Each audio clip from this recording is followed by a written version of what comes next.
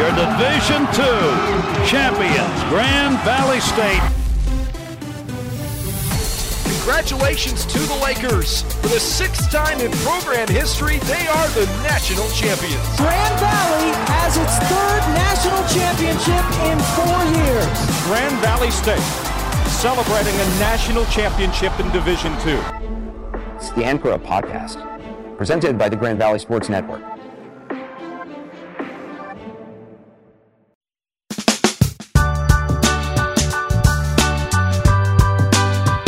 And with that, we welcome you back to another edition of the Anchor Up Podcast. Today is Thursday, September 24th. Jake Levy, Tim Knott back with you. And Tim, as we get ready here for this week, we teased it last week. You said Tyler Bradfield, linebacker for the football team, is going to be something that's never happened before. He did a great job of teasing it. It was officially announced yesterday, so I'll let you tell us about it. Tyler Bradfield named to the AFCA Good Works team, which is outstanding. Well, he's the first ever Laker to be honored by the AFCA Good Works team. It's community service, academics, and your play on the field. He's a two-time academic All-American. And what a team. There's 22 members of this team. 11 of the members are from FBS schools. Trevor Lawrence is the headliner of the FBS. Tyler's one of 3 Division II players on the team. So an incredible honor, and he is so deserving. What a great kid. Community service. He helps out in Rockford. He does all of the Grand Valley State football community service projects. Does others outside of that. Gets it done in the classroom. You know, we talked about his 3.99 GPA. So just a great individual, great football player, and we're excited to have Tyler around for one more year. So for this Good Works team, you mentioned there were 3 Division II players on it. Is there a minimum number of D2 players? Are you guaranteed to have that many? How do they do that? No, what they do is they have FBS as half the team. That would be Power 5 conferences in terms of, or the Group of 5 schools. And then you have 11 from D2, 1 AA, NEIA, and D3. So Tyler's in that group of 11 individuals there outside of the FBS schools. Tyler's one of 11 in those four divisions of college football.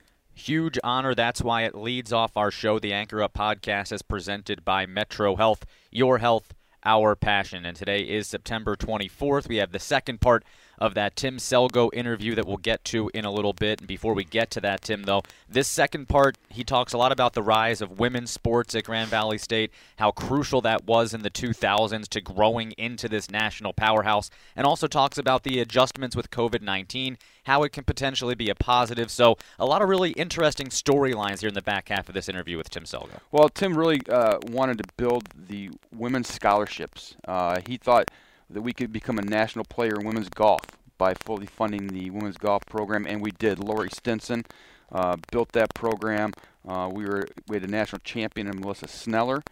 We were year in, year out one of the top 4 teams in the country, and he really felt like he could really build the women's golf program to be a national player.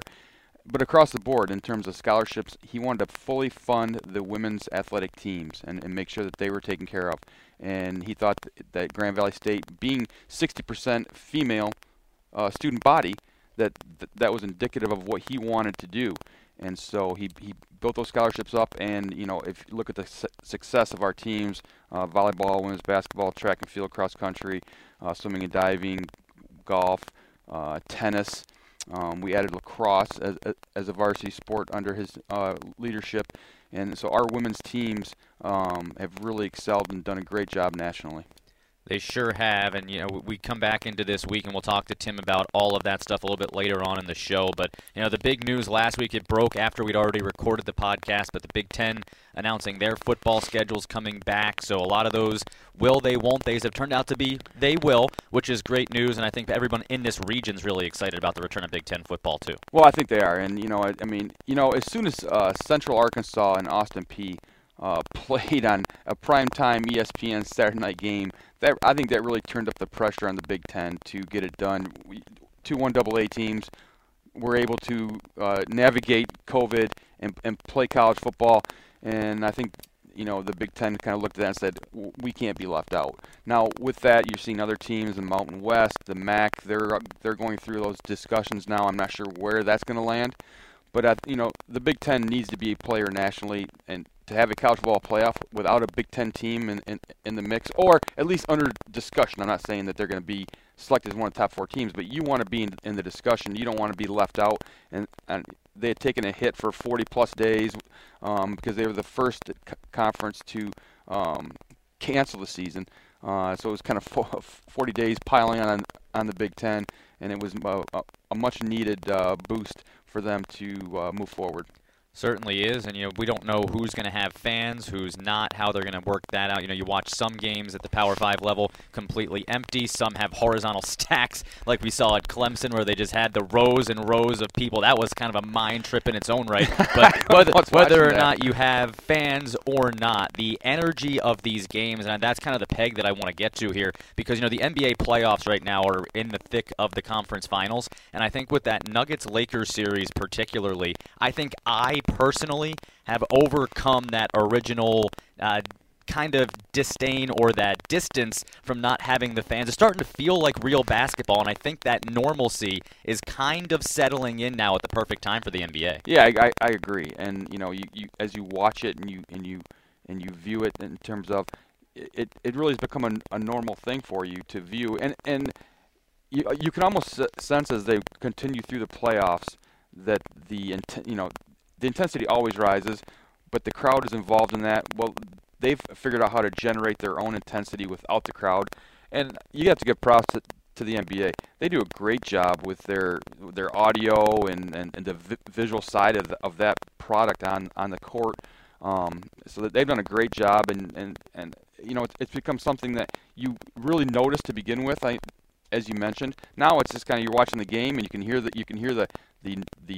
crowd noise, that's piped in, and it really is like watching another NBA game. Yeah, I know on Sunday Night Football they pump the crowd noise in for the viewers, but they actually don't really pump it into the stadium, so it's kind of probably more eerie to be on the field, and that probably takes a longer adjustment than us. You're watching TV, you can kind of zone out and almost forget that there's no fans in the stands with those close-up shots on the field. Well, it's funny because as you're watching those NFL games and the college football games, you hear a lot more of the chatter on the field and a lot of language that you've never heard before. You hear on the field, and the banter back and forth, the trash talking that really goes unnoticed. You know it's happening. Well, now you're hearing it firsthand, and you're hearing what goes on that football field. Yeah, even still, when you watch those NBA games, sometimes the crowd mics cut out real quick, and you have to assume as to why that is happening, because they have to do the dump of the audio to make sure that we don't catch that. But as we come almost into October now, you get to watch college football, NFL starting up, the NBA is in the heat of the conference finals like we mentioned, and Major League Baseball is coming down the stretch. So all the badness of early from March until June or July is now kind of starting to pay off, because there's almost something entertaining to watch every single night in terms of sports. And we go to the MLB real quick. Tim, how are you enjoying, I know you're a big baseball guy like I am, how are you enjoying this MLB stretch run here of this 60-game sprint coming to an end? I love it, and I know we've talked in the office about the split season and giving you something to play for in the second half. We talked about 80 games before the maybe All-Star break, and then 80 games after, almost like a Midwest League format. I just think it keeps you involved in terms of more teams in the mix. I love it that there's 8 to 10 teams vying for those extra playoff spots, and I'm not saying you're going to expand the playoffs like you have this year every year, but I just think it really gives those organizations something to play for, and there's a little more juice, in the product on the field. It gives the fans a lot more to cheer for. I love it. It's great to watch. The Tigers stayed in it for a while, and then they kind of fell by the wayside. But you see so many teams in the mix right now, and it just creates. I know personally, I'm going to the standings every day to see what happened last night, and I probably wasn't doing that before. Well, when you have an expanded playoffs, which Major League Baseball was already going to go to that 7-team in each league playoff format anyway, it's kind of hard to think that you could play 162 games and then jump into a 3-round just to get to the World Series postseason and have any kind of sense of urgency. So to me, if you're going to build up the playoffs like that, maybe you do the 3 divisions first half winner, 3 divisions second half winner, and the next best overall record, so you continue to keep the overall record important for 160 or 160 62-game schedule, however you want to break it up, but still give that sense of urgency early in the season and that chance for kind of the reboot after the All-Star break as well. So I agree. I think it could be something very interesting for baseball to look at. You know, obviously baseball has been a kind of in this kind of battle between the archaic and the new age, and that would be just another layer to that argument. Those 4 bat flips would probably also be for the season split and vice versa. So it would be interesting to see how the old guard and the new guard could kind of come together to see if that's something that would create that urgency, create a little more interest in the game of baseball, and kind of bring it back, quite honestly, because this is probably the first year, you're right, that people have kind of checked the standings every night because it matters so quickly. Yeah, and you know, it's again, there's so much going on. You have the NHL is in the finals in terms of where they're at, and they're doing their bubble in Edmonton, and you know, so you're keeping track of that. But there's so much going on. You have the stretch run of golf, and you have NASCAR stuff going on. The college football, you know, amping up in terms of the SEC starts this week. Yep. That'll be fun to watch and kind of see how they're going to navigate the fan situation. I really haven't, you know, it's school by school, state by state, and almost region by region, and so it'll be interesting to see how that plays out. Notre Dame and Wake Forest was canceled this week, but that's been rescheduled for next week as they work through the COVID cases, and the NFL, again, I think they had 0 positive cases again They've done this a really week. good job. It's unbelievable how they have really taken this and they kind of stayed back and didn't force anything, but they've done an outstanding job, and the product on the field, I think, is really good right now. Anchor Up Podcast brought to you in part by Blue Cross Blue Shield of Michigan. Here for you now, more than ever, confidence with every card. Also brought to you in part by NovaCare. Discover the power of physical therapy with the official physical therapy provider of GVSU Athletics. Well, this is the Anchor Up Podcast. Let's talk about a little GVSU athletics, because even though we can't play games in the fall, we had the next best thing this past Saturday with our Family Day virtual broadcast. And how fun was that, Tim, to get a taste of a game day environment? If you haven't seen it, you can check it out at the GVSN website, watchgvsn.com for the archived broadcast, an hour long, but really brought you all the sights, the sounds, the feel of a GVSU game day, and boy, did we miss that. Well, props to you.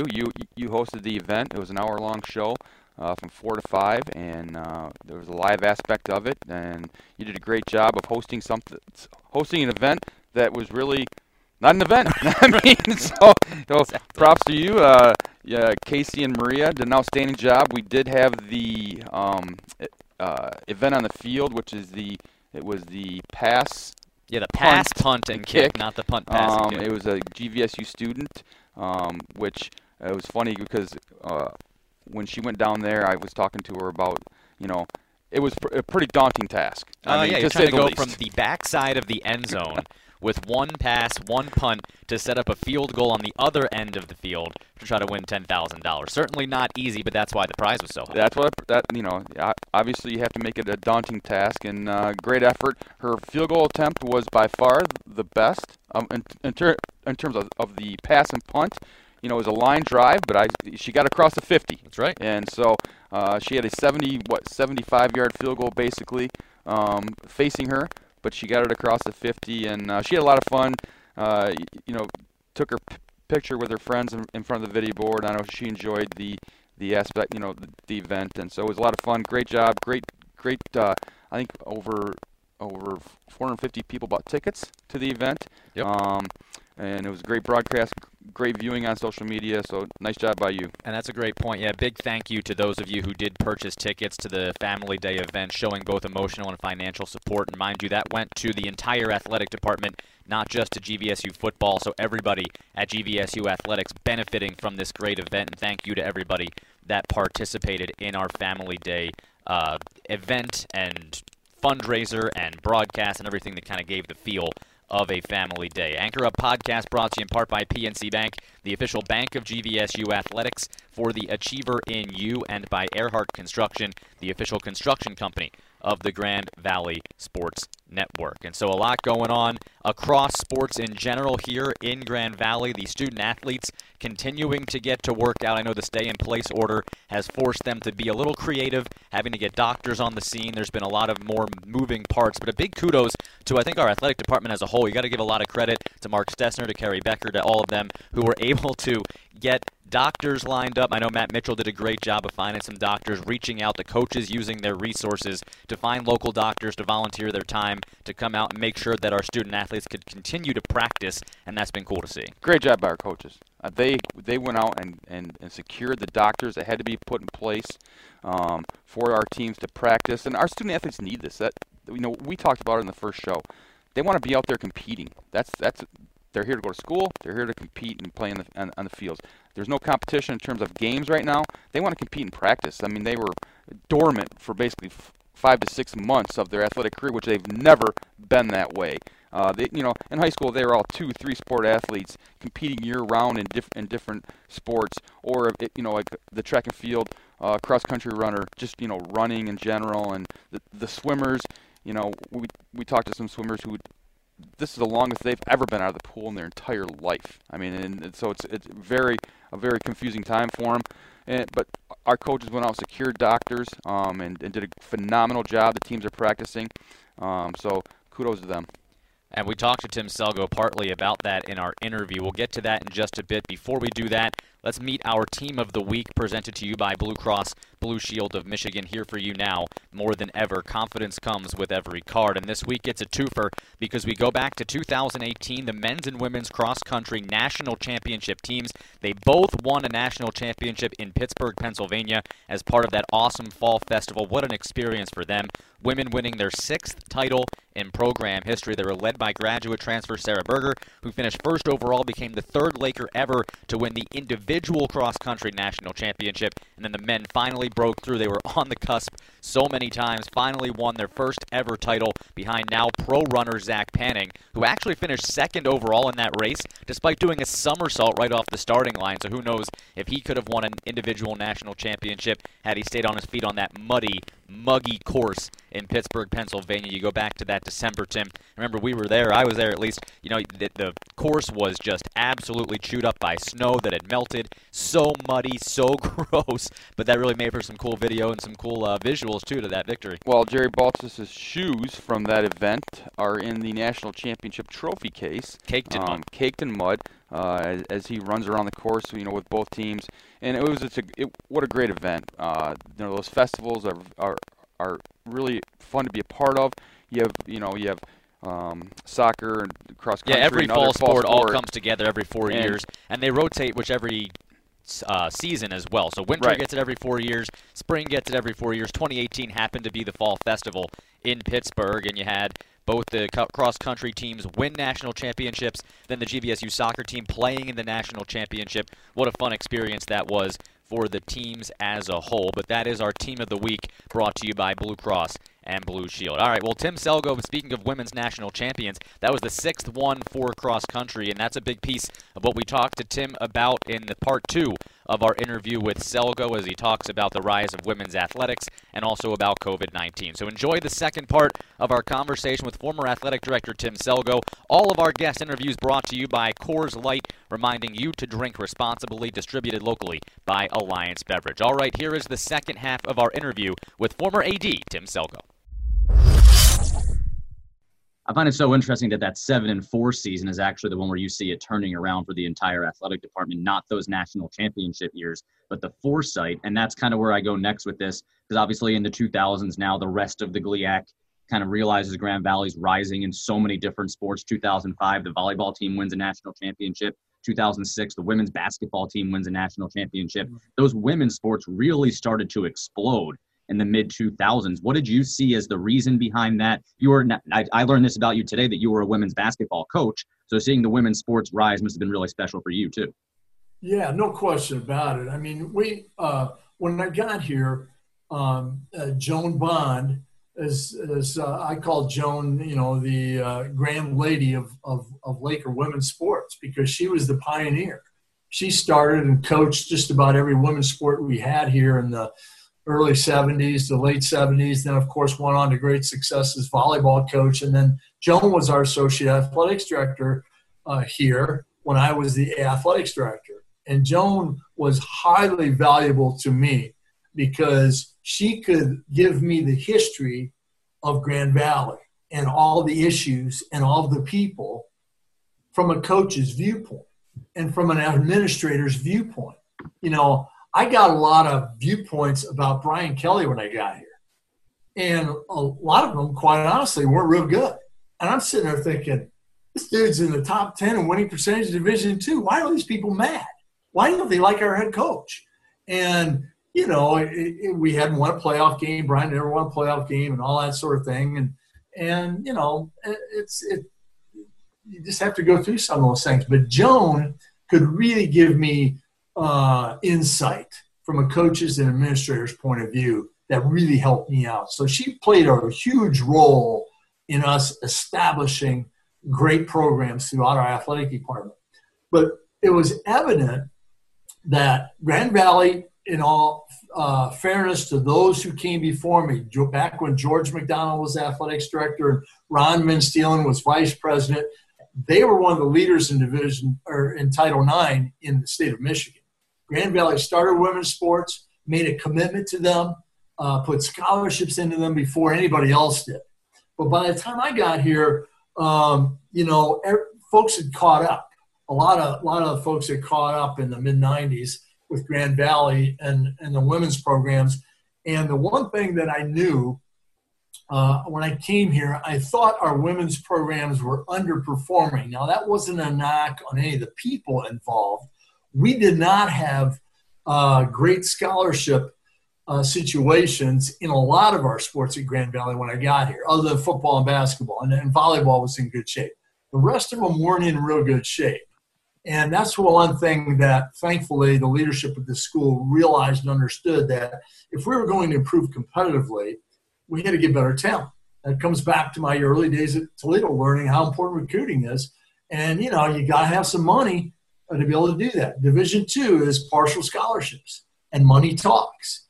And I felt if we could just get on an even footing with people financially with scholarships, we could beat them in recruiting because, especially with women's sports, because we have great health science programs here at Grand Valley. I mean, our nursing program, physical assistance, physical therapy, occupational therapy, all those great programs we have housed in CHS and the health buildings downtown.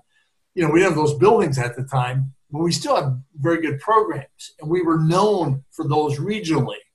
And those are programs a lot of young women matriculate to, and certainly aspire to coming out of high school and establishing they may switch when they get to college, but they come to college because of those types of programs. And you couple that with a beautiful campus and a safe campus, and I thought we could really ramp up our recruiting of women student athletes. So when you put the scholarship money on top of it, that's when we took off. And as you mentioned, Jake, if you look at our women's programs, we're clearly the overall dominant women's athletics program in the country, Division II, no question about it. And one of the things perhaps I'm most proud of is that we are fully funded in scholarships in women's athletics. We're not on the men's side and never have been, but we're in good shape. But from the women's standpoint, we're fully funded. And, that to me, that's what gender equity is all about. That's what, I think Title IX was intended to be. We wanted to give our women's programs the same shot at success that, we had in football, quite frankly. And we did that. And we've certainly proven that over the years. Yeah. Talk a bit about, along with recruiting, when you started, you felt like your coaches had to be full-time coaches to hit the road recruiting. And that was an initiative for you to hire full-time coaches in the athletic department. Yeah, great point. Because keep in mind, all this took a good 10 years till we hit our stride. I mean, we hit our stride in football. In 02 and 03, we won national championships, 01 runners-up. But we started to hit our stride in 05 when we won that volleyball national championship. Then that spring, we won women's basketball. And then Jared Baltus started really getting it rolling with women's track and cross country. And women's golf, we're in the national hunt. Women's soccer, I think our first one in women's soccer was 08 or 09, a little bit later when Dave Deaney got it going for us there. But you're right, Tim. This is about people. People make you successful in college athletics. We're not selling widgets here. All right. We, in order to be good in college athletics, you need people. And for us, it started with student athletes in the recruiting process. And that took financial commitment from the institution with respect to scholarships. That was my number one priority. And I would say, hey, we'll go out and we'll generate more money through sponsorships and fundraising to help us from an operational standpoint. I need you to help me from the institutional level. This is me talking to my vice president now. I needed the school to fund those scholarships. And, we did $12,000 a year. In 96, 97, we did $12,000 in sponsorship revenue that year. We're doing over $1 million now a year. And we knew that businesses, the businesses in the Standale around Meyer there are off the charts now. Back then there wasn't anything. And we had to really hunt for businesses, but we did. And we got the businesses to support us, to help us from an operations. But we needed the school from a scholarship standpoint. And then when you talk about people, it comes down to staffing. And as you mentioned, Tim, we had a lot of coaching staffs that had part-time assistant coaches. And we had some head coaches that were part-time. Softball, Doug Woods was also our head athletic trainer. Imagine that today, being both athletic trainer and head softball coach. Baseball coach was part-time. Women's soccer coach was part-time. Track and field and cross country, part-time head coach. Now, you got 6 sports there. And, today Jerry's got over 160 kids in the program at least. Back then we only had about 35. And people wonder, why are we underperforming in these sports? Well, it's no mystery because you have a part-time head coach. So these people had to go out and make a living with a full-time job and then come to Grand Valley in the afternoon for practice. And when were they going to recruit? And so there's no wonder why we weren't very good. Thankfully, though, Don Lovers and Ron Van Steelen and Mark Murray and Tim Shad following that, President Mark Murray and Tim Shad followed Ron Van Steelen as vice president. They understood that. They understood that for us to be successful, we had to have the right people in place. And then once we got the right people, we had to hang on to them as long as we could. I'm still somewhat amazed and thankful. Jerry Baltus is still at Grand Valley. I said all along, one of my jobs is to recruit him every day to stay at Grand Valley, and I think we've done a pretty good job of that, obviously. We hung on to Brian Kelly for 13 years as head coach. We hung on to Dave Deaney for 12 years as head coach, Chuck Martin, and so on. So that's the key to establishing success and maintaining success in programs. You have to have that stability. So it started with elevating these positions from part-time to full-time. And let me tell you something, that took 12 years. That didn't happen overnight. The institution, we didn't have the funding to just all of a sudden do this all at once. We did it year by year. The first year we made softball full-time and got Doug out of being an athletic trainer and strictly softball coach. Then we made baseball full-time. Then we made track and field full-time. Then we made soccer full-time. So that was a 4-year period there. And we still hadn't had any full-time assistant coaches. That took another 6 to 8 years. So what you have today in 2020 is a staff, we didn't have anything close to that in the late 90s. But you know what? We have a bunch of really good people who worked really hard, and loved what they were doing and loved kids, and we had a great school. And when you mix all those together, man, you can make something special happen. And thankfully we did, because it was a lot of fun, very rewarding.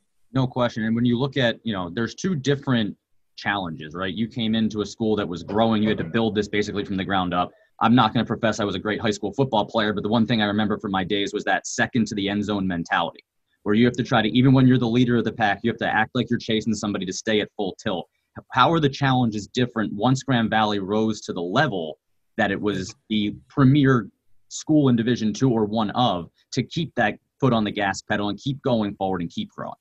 Well, that's a great question, Jake. Obviously, one of the challenges was to recruit more talented players than you, because we obviously didn't recruit you as a high school athlete. But you got good people in place in the early 2000s. I know that then. But that was really that was a challenge. It never ends. I'm often asked, not often, but I've been asked, what was the period of time when you enjoyed the most? I had 20 great years at Grand Valley. All right. I would tell you, though, Tim, I think maybe you would say the same because you joined us in 97, I believe, is that when we first started going to national championships in football, that might have been the best of times because nobody expected it, okay? We hadn't done any of that. Nobody at Grand Valley. Volleyball won a regional championship in 2000. And Deanne Scallon and Christy Kale, Carly Miller, and that bunch got us to the national Elite Eight in volleyball, and we lost in the quarterfinal round. But that was our first regional championship. Volleyball got the first one for us. And then in 2001, football took off. We got the national championship game. We got an ESPN and so on. That was probably a time when nobody was really expecting us to do well, and we hit it big, and the school was growing. You know, housing was going up on campus. New buildings were being built. Enrollment was skyrocketing, and we were, we helped lead the way. We helped make Grand Valley have a name outside of Kent and Ottawa County. I think 2/3 of our students in the late 90s were from Kent and Ottawa County. I think only about a third are, less than half are now. And we really helped the institution capture Southeast Michigan. I think Macomb, Oakland, and Wayne counties now provide a third of our students. It's somewhere to that effect. My point was, in the late 90s, that wasn't the case. And the Grand Valley name, and we took our market into Southeast Michigan, and I think athletics played a role in that. It wasn't just athletics, of course, but we played a role in name recognition and branding outside of Kent, Ottawa County. And so that was big for us, and I think it was huge for the school. And then, once you win a President's Cup, once you win a Director's Cup, everybody tends to like that sort of thing, and they want to keep doing it year after year after year after year. And honestly, from a competitive standpoint, that's what I'm most proud of, that we've been able to do that. We've been able to maintain a high standard and a high level of success because, man, we've had everybody coming after us. We are the target. I would talk in the early 2000s that our target keeps getting bigger and bigger every year, and it did. And, we woke the GLIAC up, quite honestly. When I came to Grand Valley in 96, friends in athletics and folks even here in Grand Valley and Grand Rapids would describe Grand Valley athletics as a sleeping giant. Oh, it's a sleeping giant. Oh, man, beautiful campus. They got a nice school. And, Grand Rapids, second largest city in Michigan. It's a sleeping giant. All right, let's wake the doggone thing up then. And we set about going to do that. And we did. And along the way, I'll make this statement. This is my opinion. In the early 2000s, I didn't think the GLIAC was very competitive. It certainly wasn't as competitive as it is today, in my opinion. And I think we played a role in that. Everybody in our league got tired of getting beat up at Grand Valley. And they got tired of turning all these championships over to Grand Valley. And they picked it up. They picked it up with scholarships. They picked up in facilities. We were the first to put an indoor building in. And I think there are 6 schools in the GLIAC now that have an indoor building. All right. And, they all got serious about hiring coaches.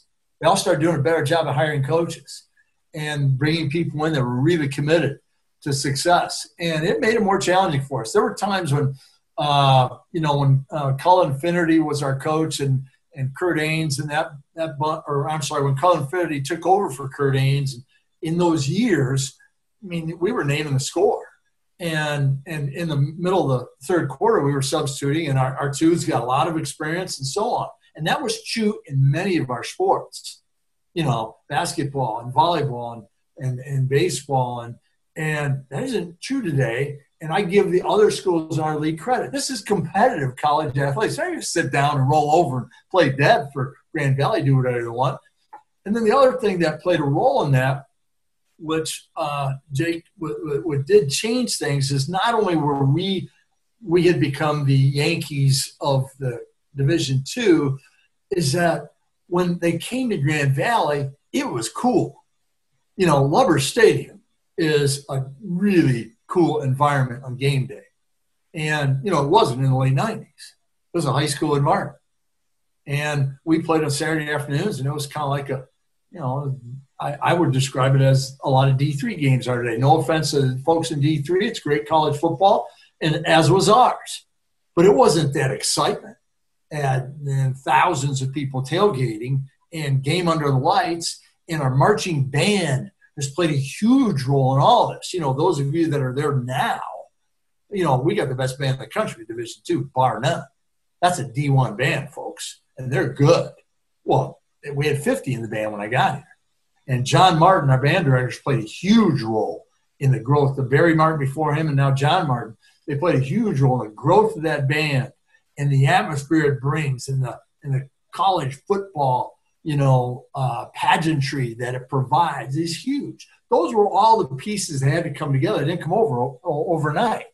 I think a lot of band members, more high school kids wanted to come here, wanted to be in our band when we started to get good in football and play night games and start getting better crowds. So it all kind of fed on each other and played a huge role in that. But there's no question that, in my 20 years as AD, the first 10 was building the program and hitting it big and becoming the leader.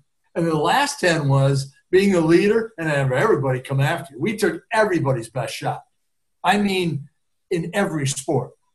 Teams would come in here in tennis and baseball and, you name it. When we have indoor track meets, there are kids trying to set records and doing things for their school because we've got the best atmosphere in Division II and we're known as the best. And, quite honestly, I think all of us at Grand Valley can take some satisfaction and reward in that. We've elevated the GLIAC. We've elevated Division II athletics. And we've made it, a lot more fun for those student athletes. Because if you go play, a lot of atmospheres in Division II, man, you better love to play the game because you're going to a high school atmosphere at best. And some places worse than that, and it feels almost like a scrimmage. And so you better love to play the game. Those are the kind of kids we were out recruiting. Ones that love to play, talented, of course, but love to play the game. And then, our jobs as administrators was to make that atmosphere what it is today. And so, it's always something for me. I tell one last story about that, of what, the growth of it all and what it's become. And Tim will understand this. While I was AD, and even when I get back to a home football game to this day, when our band hits the field and that student section is full, my eyes tear up almost every time because late Rob Odieski, he was marketing director those first, he died in spring of 2003. That's what we were trying to create. And when they play the song by Journey and our whole student section is singing it, that's what we wanted to create. And every time it happens, it's I get a lump in my throat, and I often will text Odie's brother Rick, who lives in Phoenix, and send him a picture or a video that, man, this is what Odie helped us create. And, I think it's important to remember those things in athletics because that's tradition. It's important in athletics. None of this happened. The student athletes out there today, and if we get any of them that might want to listen to this, that's a pandemic. Now they might have a little more time in their hands. They can listen to this. They need to appreciate what it is today because a lot of us that were here at those times, it wasn't quite like that. And it's rewarding to see. Yeah, it's a great message, and this interview's been fantastic, Tim. So thank you so much. And we're going to split this up probably into two parts because we've gone so long. Like you said, a lot more people have time on their hands. I don't know if they have the full 2 hours to listen to us, but well, Jake, hey, I'm semi-retired now. I've got my new career, my second career as a consultant and author and speaker. But as I tell all my clients, you need stories. I got stories, man. I've been in college athletics 40 years. I got stories for you. So. We can go into 2 parts. We can go 3 parts if you want to. I love talking sports. No question. Like, probably a good music to your ears is some basketballs dribbling in the background now as our student athletes are getting back to some normalcy. They can get back to training this week. And that's kind of where I wanted to go as we finish up this. We'll probably have you on again down the road, but this first kind of time we talk to you on this podcast is, where do you see A, college athletics going? And B, with this COVID pandemic, what are some positives maybe that you see that college athletics can take to turn this into an opportunity to come out of this stronger than they ever were? Well, anytime adversity hits, and we're in adversity right now, I mean, no question about it. It's one of the great lessons you learn in college athletics. I've always said 2 things you learn in college athletics that I certainly learned a million years ago when I was a college student athlete, have held me to this day in good service, are: 1, college athletics teaches you how to overcome adversity. You're going to face adversity every day as a collegiate student athlete. Every day you go out there for that workout, for that practice, you're going to fail. And you're probably going to have a coach reminding you of that. And you have to learn to get better and learn to improve. And so that's a huge teaching point of college athletics. The second one is you can learn to compete. I mean, it's a competitive environment we're in. And you know what? When you graduate as a student athlete, if you become a teacher, you better learn to compete. And we defined competition at Grand Valley during my time as competitive greatness, coming through with your best effort, best performance when it's most needed. If you're a teacher in the classroom today, those parents expect your best effort, best performance when it's most needed. It's needed now, okay? Hopefully parents will appreciate teachers a lot better now, having had them at home last spring for a while, right? But it's a tough world for teachers right now. And, I would be willing to bet you that a lot of former student athletes are in the classroom right now, and they benefited because they went through some tough times as a college student athlete. They went through injuries and illness and losses. And, I think of what Kurt Ains and those guys went through, and Brett Lesniak is teaching little kids today. It's tough. And athletics teaches those things. So, I've been asked a lot about the pandemic. I don't, anybody that says they know what's going to, happen. I mean, we've gone week to week now and not knowing what's going on, right? All we know is this is a serious deal. And whenever you're faced with adversity, I learned this from my dad. When times are tough, revert back to the fundamentals. And he would talk about keep it simple, stupid all the time, the KISS method of teaching. When times are tough, keep it simple. So let's go back to the fundamentals. And I think for student athletes, there's an opportunity here to work on their game, to work on their fundamentals, whatever it might be, whatever sport it might be, especially young student athletes. Youth today, they have organized sports all over the place for them. And maybe they don't take as much time to work on their hitting only, or fielding, or shooting, or kicking, or backhanded tennis. They just competition all the time. So maybe it's a time for all athletes everywhere to go back to work on your fundamentals, get better at the fundamentals. And so honestly, I think in college athletics, because they're allowed workouts of some sort, I think these kids should come back next year, bigger, stronger, quicker, and perhaps fundamentally a little more skill. I think we might see a high level of athletics once they get back in the swing of things. I think we might see a higher level of play because of it. I think things will get back to reasonably normal. This isn't the first time in sports we've been through this. On my blog, I put a piece in there about the Spanish flu, 1918, 1919. Same things were being talked about today that were talked about then. But remember, professional baseball was the major sport then. And fans had to wear masks at games. And with fans not wearing masks at games, it helped spread that flu. And they think the athletics helped spread the Spanish flu because people weren't social distancing, people weren't wearing masks. And it was politically driven and blah, blah, blah, everything we hear today, right? World War II, there's record books everywhere that don't have records in 43 and 44. Ted Williams, who knows what his stats would have been. He had spent 2 years in the Air Force during World War II. So this isn't the first time we've encountered this. It's the first time our generations have. And so we'll get through this. I'm quite confident of that. I just hope we get through it without anybody dying, without any tragedies. I think that's the main part. And I applaud the leaders everywhere that are being safe rather than sorry, because this is nothing to mess around with. And so I think it's going to be challenging to get back to normal.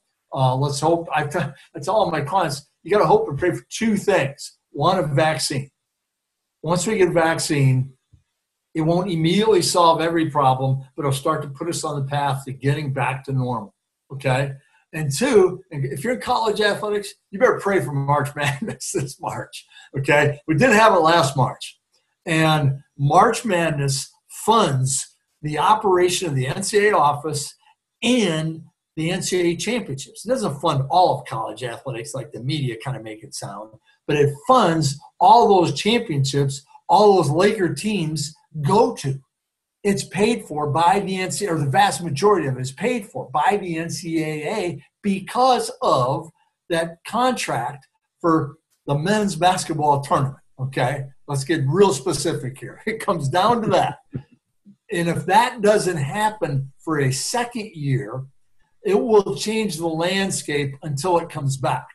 It'll change the landscape in championships, I think, in the next a couple of years, because the funding won't be there to pay for 64 basketball teams to go to Division III and Division II basketball tournaments. It might get cut down to 32.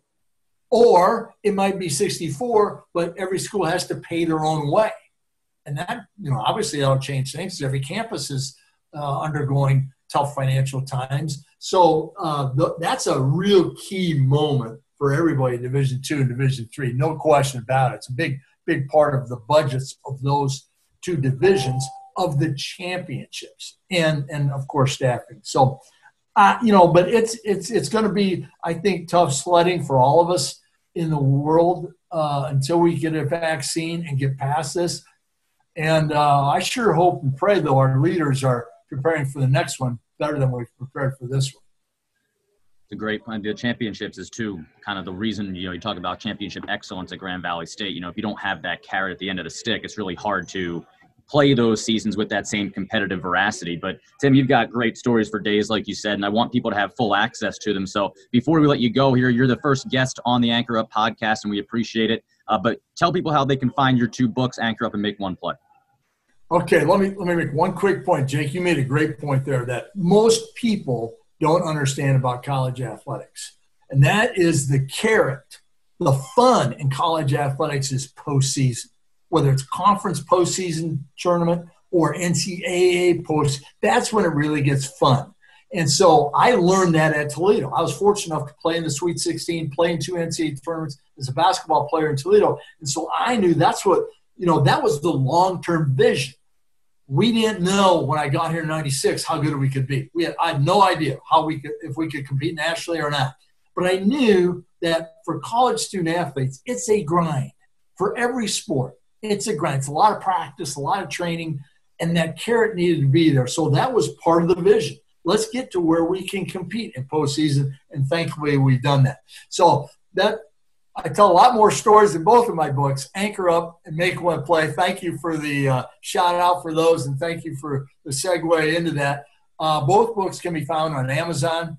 You can go to Amazon and just Google Tim Selgo and or Make One Play and Anchor Up, and they'll pop up, and they can get both books on there. And anybody out there, if they would ever like me to sign their books, I'd be more than happy to do that. We can make arrangements to do that. And I would enjoy that. So thanks a lot for sharing that and allowing me to talk a little bit about my books. Absolutely, Tim, and thank you so much for coming on, sharing some of your stories with us. We look forward to talking to you again down the line, but really appreciate your mindset, your time today as well. Thank you so much for joining us as the first ever guest on the Anchor Up podcast. Thanks, Tim. Awesome. Thanks for having me, and by the next time we talk, book number 3 will hopefully be on the market.